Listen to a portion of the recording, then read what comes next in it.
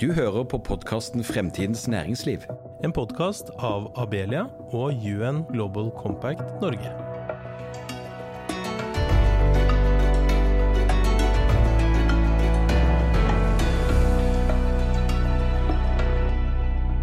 Sosiale entreprenører løser sosiale problemer og tjener penger på det.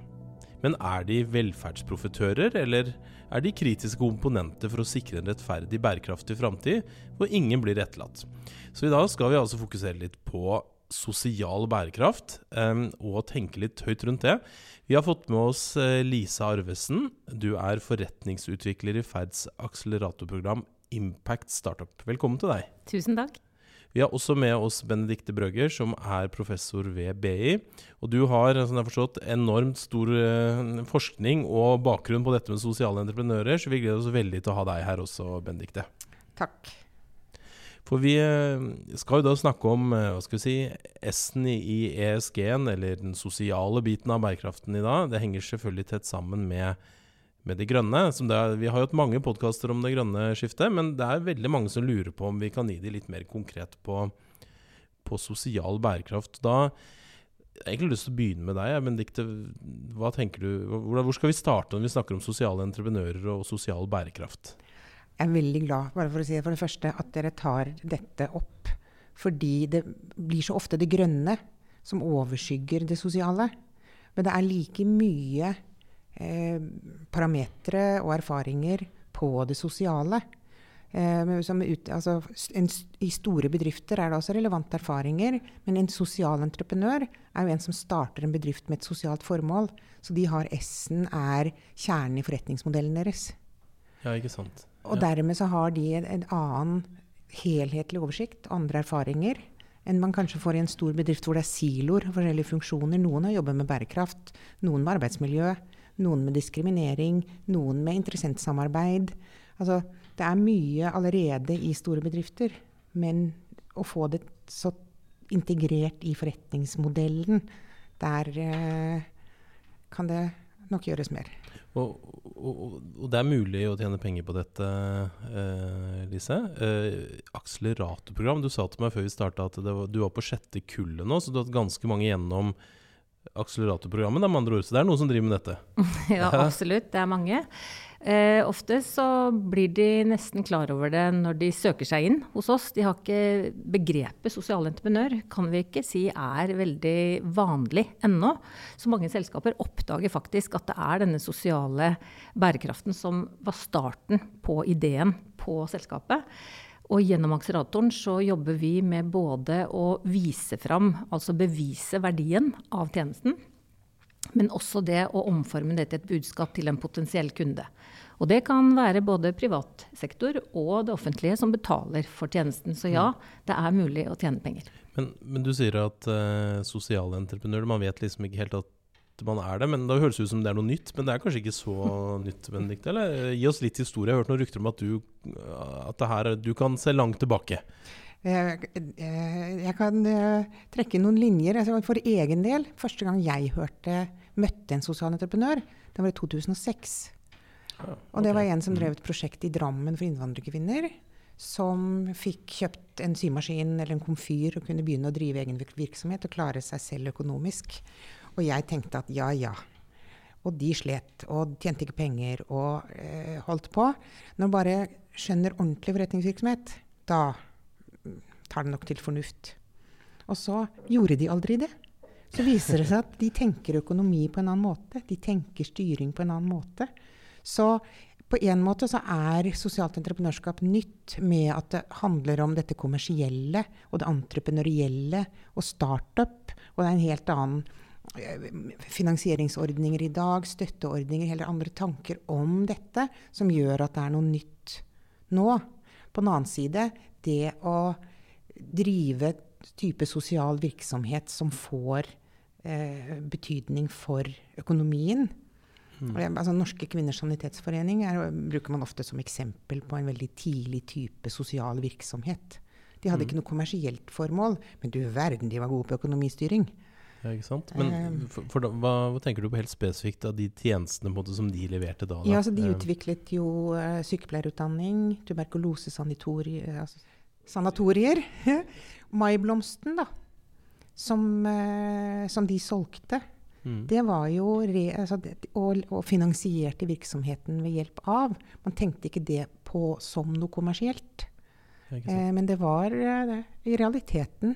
Så sosial entreprenørskap går tilbake til tuberkulosetida. Altså jeg hadde alle familiemedlemmene til min oldemor, inkludert min oldemor, døde av tuberkulose, så det er masse historie i familie om dette her, ikke sant? Og hvordan hvor krevende det var, for det var en veldig krevende øvelse selvfølgelig, for når ikke det fantes noe kur for dette på 20-tallet, og helt frem til den kom da.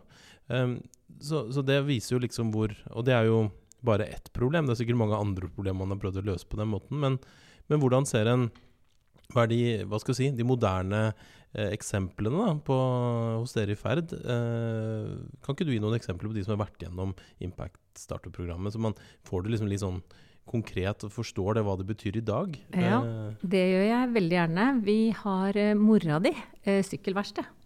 Ja. Så de driver da, som ordet sier, sykkelverksted, men de ansetter da mennesker som ellers ville stått langt fra arbeidslivet. Og det å ha det ønsket om at ansatteteamet ditt blir rekruttert fra en gruppe du vet det tar kanskje litt lengre tid å få på plass, men som da virkelig tilfører, kan vi si, en lojalitet til det selskapet som mange andre som jeg snakker med, sliter med at det er stor gjennomtrekk, så ser vi ofte at når de rekrutterer og har sitt hjerte på plass, så forblir de i selskapet og har en lojalitet som er helt fantastisk. Så de henvender seg jo til privat sektor og ser at hvis Statkraft eller noen av de store skal ha sykkelverksted, så kan de da velge en aktør som leverer en tjeneste som mange andre også leverer, men hvor de ansatte ikke er rekruttert fra målgruppa. Så det er den doble bunnlinja. Man leverer tjenesten, skal tjene penger på det, og så er det dette hva som skjer med mennesker som nå får en sjanse de ellers ikke ville ha fått. Måle det, vise det fram, og at kunder kan velge disse partnerne. Og hvis det er sykkelverksted, kan man kanskje snakke om en trippelbunnlinje, det er litt grønt i det også. Det kan du også, så der er det 3. Ja, ikke sant? Nei, men det er jo et annet eksempel fra Ferd som jeg liker veldig godt, hvor dere er inne på eiersiden, tror jeg, det er jo Unicus, som jeg har forstått det, ansetter folk med Asperger og IT-kompetanse, så det er en veldig spesifikk målgruppe som ellers kanskje ville slite med å få seg jobb, og som jo går veldig bra, er ikke det riktig? Det stemmer, og så må jeg presisere at jeg jobber ikke i Ferd, sosiale entreprenører, men i akseleratorprogrammet Impact Startup. Men jeg jobber også med noen av selskapene i Ferd sin portefølje. Så jeg har lyst til å nevne Generasjon M som en av de andre selskapene jeg har fått lov å jobbe mye med, og det er å rekruttere ungdom, altså ned til 14 års alder, som får sin første lønna jobb på lokale sykehjem. For der sitter det eldre som er ganske så inaktive. Så da kobler man disse ungdommene på de eldre i helgene hvor bemanningen til tider er litt lav, og gjennomfører disse generasjonsmøtene. Og hva skjer med ungdom som i en alder av 15 år får sin første arbeidserfaring? Vår hypotese er å si, tror vi at det er lettere å gjennomføre videregående skole når du får ansvar i ung alder om å møte opp til gitte tider og får beskjeder av folk du ikke kjenner. Det her er måten vi måler denne impacten på, altså effekten av tjenesten. Det er den vi systematiserer, viser frem, og som kunden beslutter om de er villige til å betale for. Ja, for dette her er jo en sånn god lissepasning til deg også, Benedikte. Du er professor, du systematiserer, du forsker, du ser på ting. Hvordan måler vi egentlig, nå kommer du noen eksempler allerede da, men hvordan måler vi effekten eller impacten, som det er så moderne å si om dagen? Hva er KPI-ene her på en måte? Hvordan kommer man i mål med det? Altså, noe av utfordringen er at det finnes mange parametre, men å koble oversette de inn i bedriftens egne regnskaper er veldig, altså det er en jobb å gjøre. Også fordi regnskapssystemene våre, de har ikke de kategoriene som gjør det mulig egentlig. Altså vi har goodwill, er vel den eneste kategorien for sosial verdi som vi har i balansen for eksempel.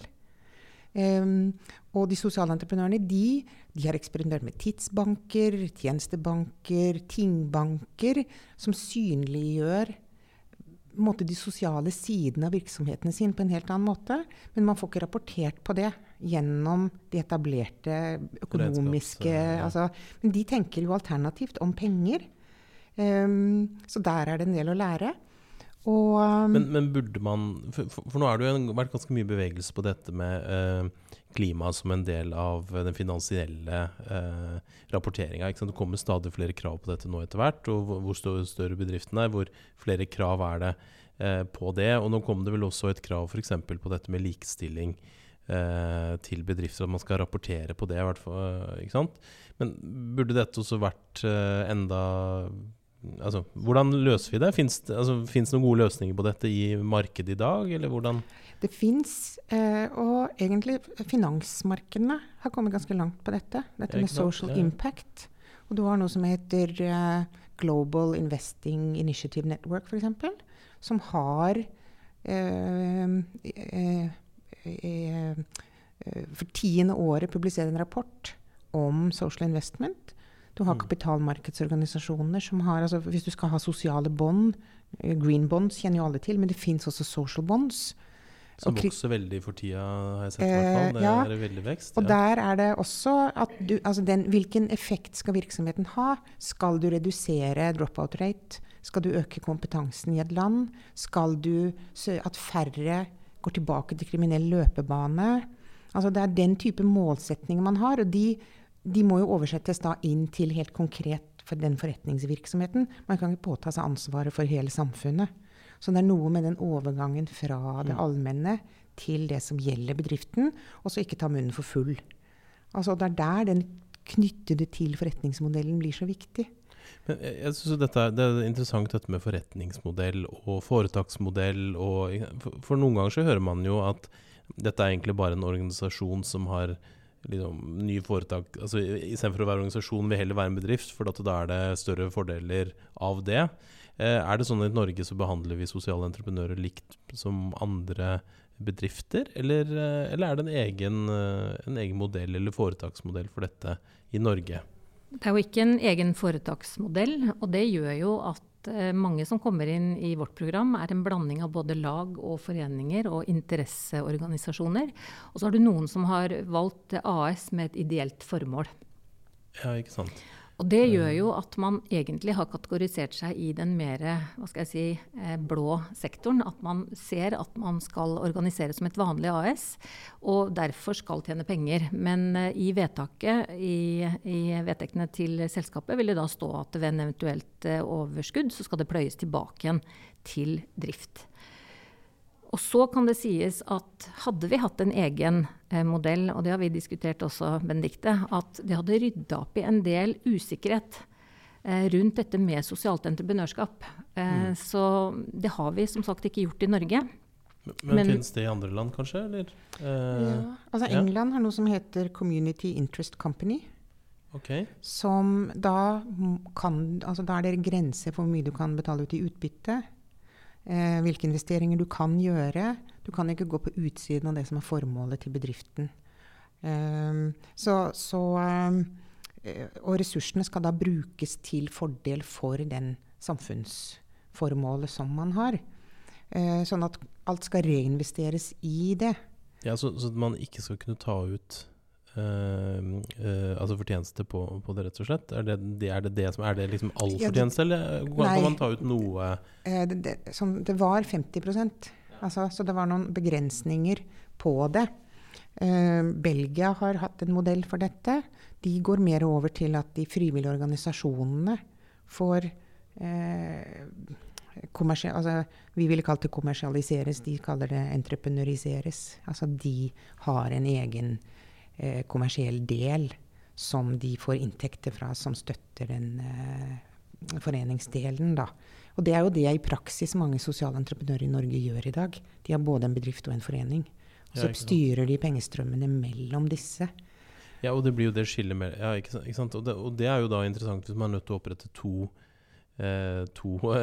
enheter i Brønnøysund for å kunne levere på det man ønsker, så det jo, må det jo være noe i fleksibiliteten i modellen som kanskje ikke helt sånn som den skal, eller hva tenker du? Ja, vi har i hvert fall snakket om, som sagt, at det å opprette en egen organisasjonsform for sosiale entreprenører hadde ryddet opp for både de som starter opp og de som skal kjøpe tjenesten. Vi vet at det tilføres mye penger, det tror jeg er viktig også å si her. Mye finansiering skjer til sosiale entreprenører. Stiftelser, private stiftelser i Norge er jo et ynda objekt for mange av de til å søke midler hos.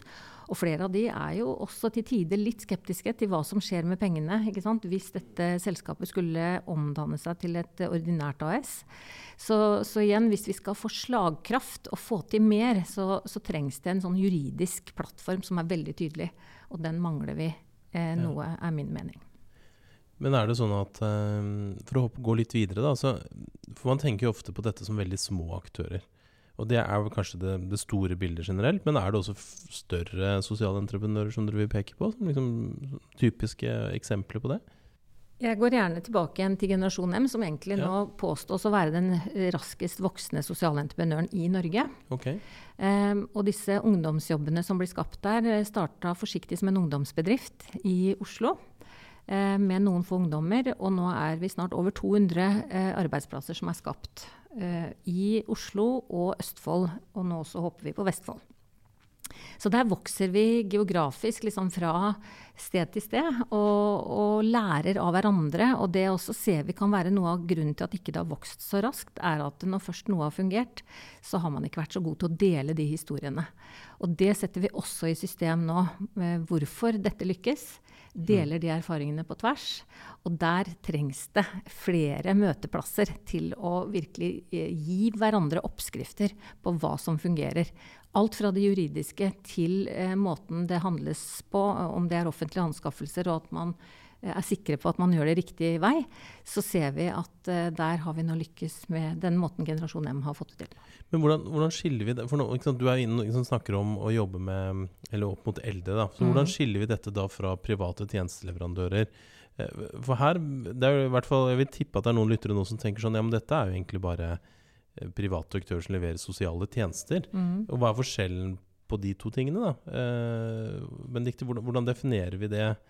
For det her er det glidende, her må det være glidende grenser, og det var litt sånn velferdsprofitør og sånn, det er jo liksom i vinden om dagen, og det begrepet, nok et misvisende begrep, tror jeg, sånn generelt sett, men uansett så er jo den diskusjonen da, hvor på den skalaen plasserer vi de private tjenesteleverandørene, og hvor plasserer vi de sosiale entreprenørene?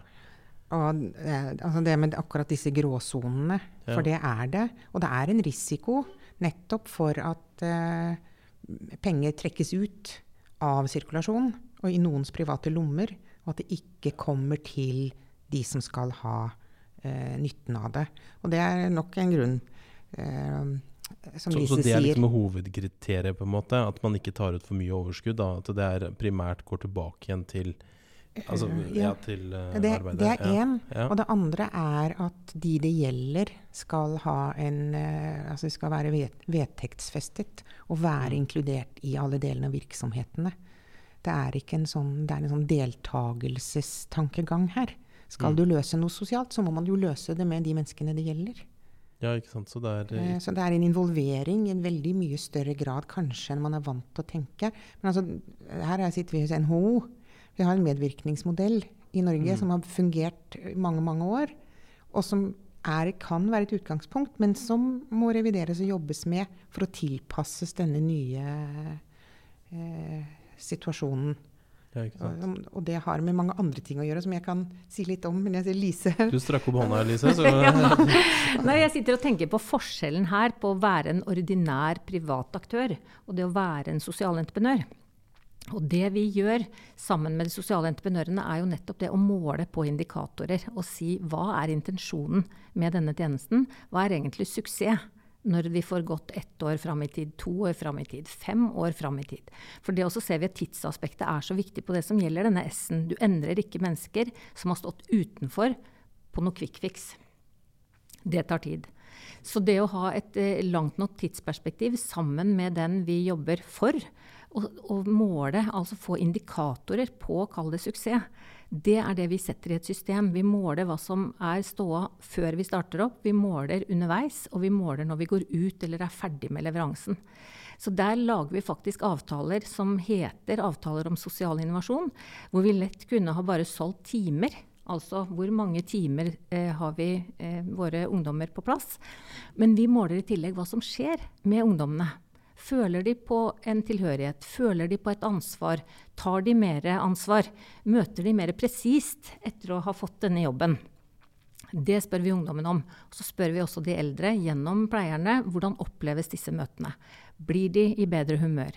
Er det mer prat? Snakker de om det i etterkant?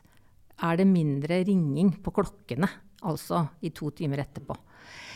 Og ved å komme frem til det, så sier den sosiale entreprenøren, vi leverer så lenge så mange som vi har satt opp til 70% eller flere skal svare, dette har en positiv endring over tid. Hvis ikke vi klarer å levere på de 70% eller mer, så kan kunden gå fra avtalen. Så da er det plutselig et kvalitativt mål. Det er ikke et kvantitativt mål lenger.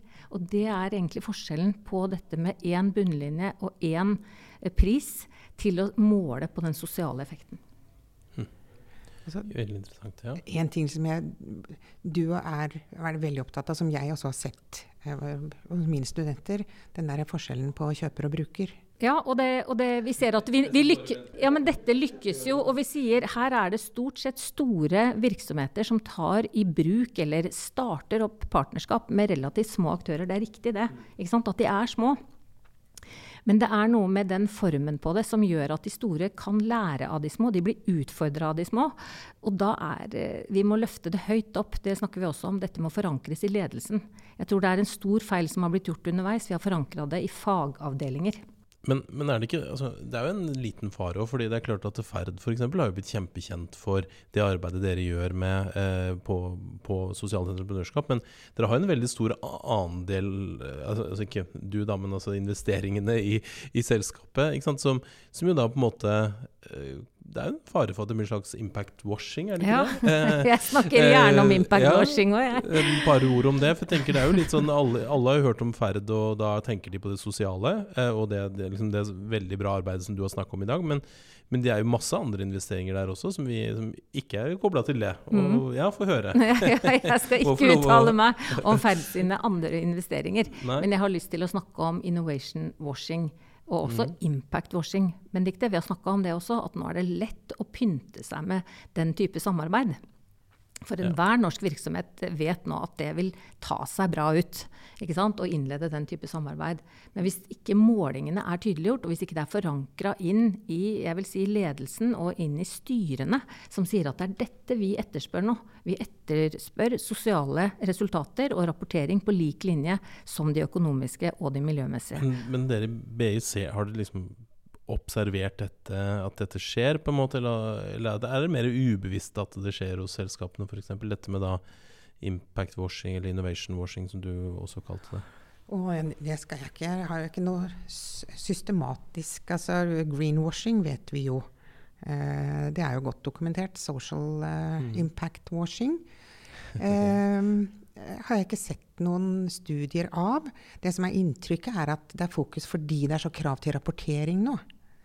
Fra EU, Euronext på børsene skal rapportere på dette, ny regnskapslov, altså sånn sett, men det er på rapporteringen, men det er jo på implementeringen og det å ta det inn i hele styringsverktøyet og i hverdagen som er utfordringen.